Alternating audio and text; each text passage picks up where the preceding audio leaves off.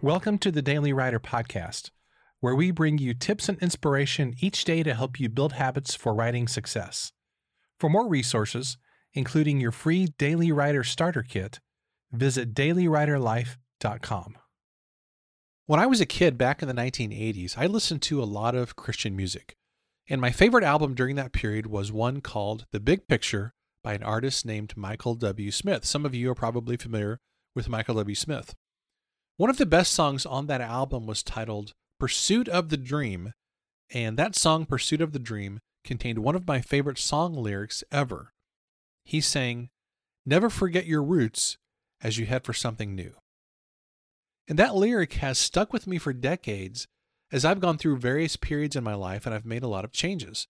I've thought about it a lot, especially the last couple of years since I quit my job as a college professor and I became a full-time ghostwriter, podcaster, author, and coach. Now, I've gotten a little bit of attention from people in my network because I've released a few books over the last few years, and I've built a business from scratch during that time. And yes, of course, I'm proud of my accomplishments from the last few years, but the truth is that I had a lot of help getting here, and I'm going to continue to need a lot of help as I go forward. Now, the person who has helped me the most, by far, is my wife, Melanie. I would never have been able to write, to quit my job, or to build a business if she had not been so supportive. She believed in me in the times where I didn't even believe in myself, which, if I'm honest with you, was a lot more often than I care to admit.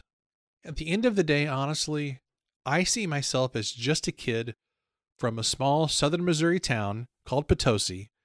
I grew up in a double-wide trailer out in the country about 5 miles out of town. But I had the good fortune of having amazing parents, a lot of good teachers, and a lot of people who have helped me along the way. So whatever level of success you achieve in your life or your business, don't ever forget where you came from. We're all born the same way, and we're all going to leave life one day in pretty much the same way. So keep your success in perspective. And remember that it's all pretty pointless if you don't use your success to help other people. Here's today's challenge. I want you to think about this question. How did your roots shape you into the person that you are today? Hey, before I sign off, I want to give a big thanks to today's sponsor, The Word Wizard. You know, you may have written a great book, and we talk a lot about books here on this podcast, so I hope that you're working on a book as well.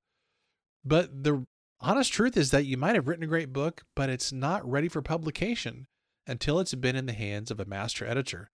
That's why my good friend Karen Hunsinger, also known as The Word Wizard, is the perfect partner to help you craft the highest quality book possible. So what is it that a great editor does, by the way? Well, a great editor doesn't just correct grammar and spelling. They also correct wordiness, shifts in tone and voice, overuse of particular words, and they also enhance transitions, clarity, and accuracy.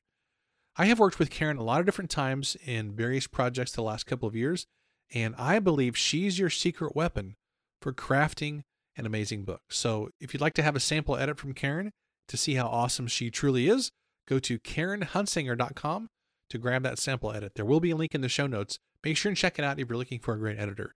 I promise you will not be disappointed. She's fantastic. So check out Karen, The Word Wizard, at KarenHunsinger.com. Thanks for listening, and I'll see you next time.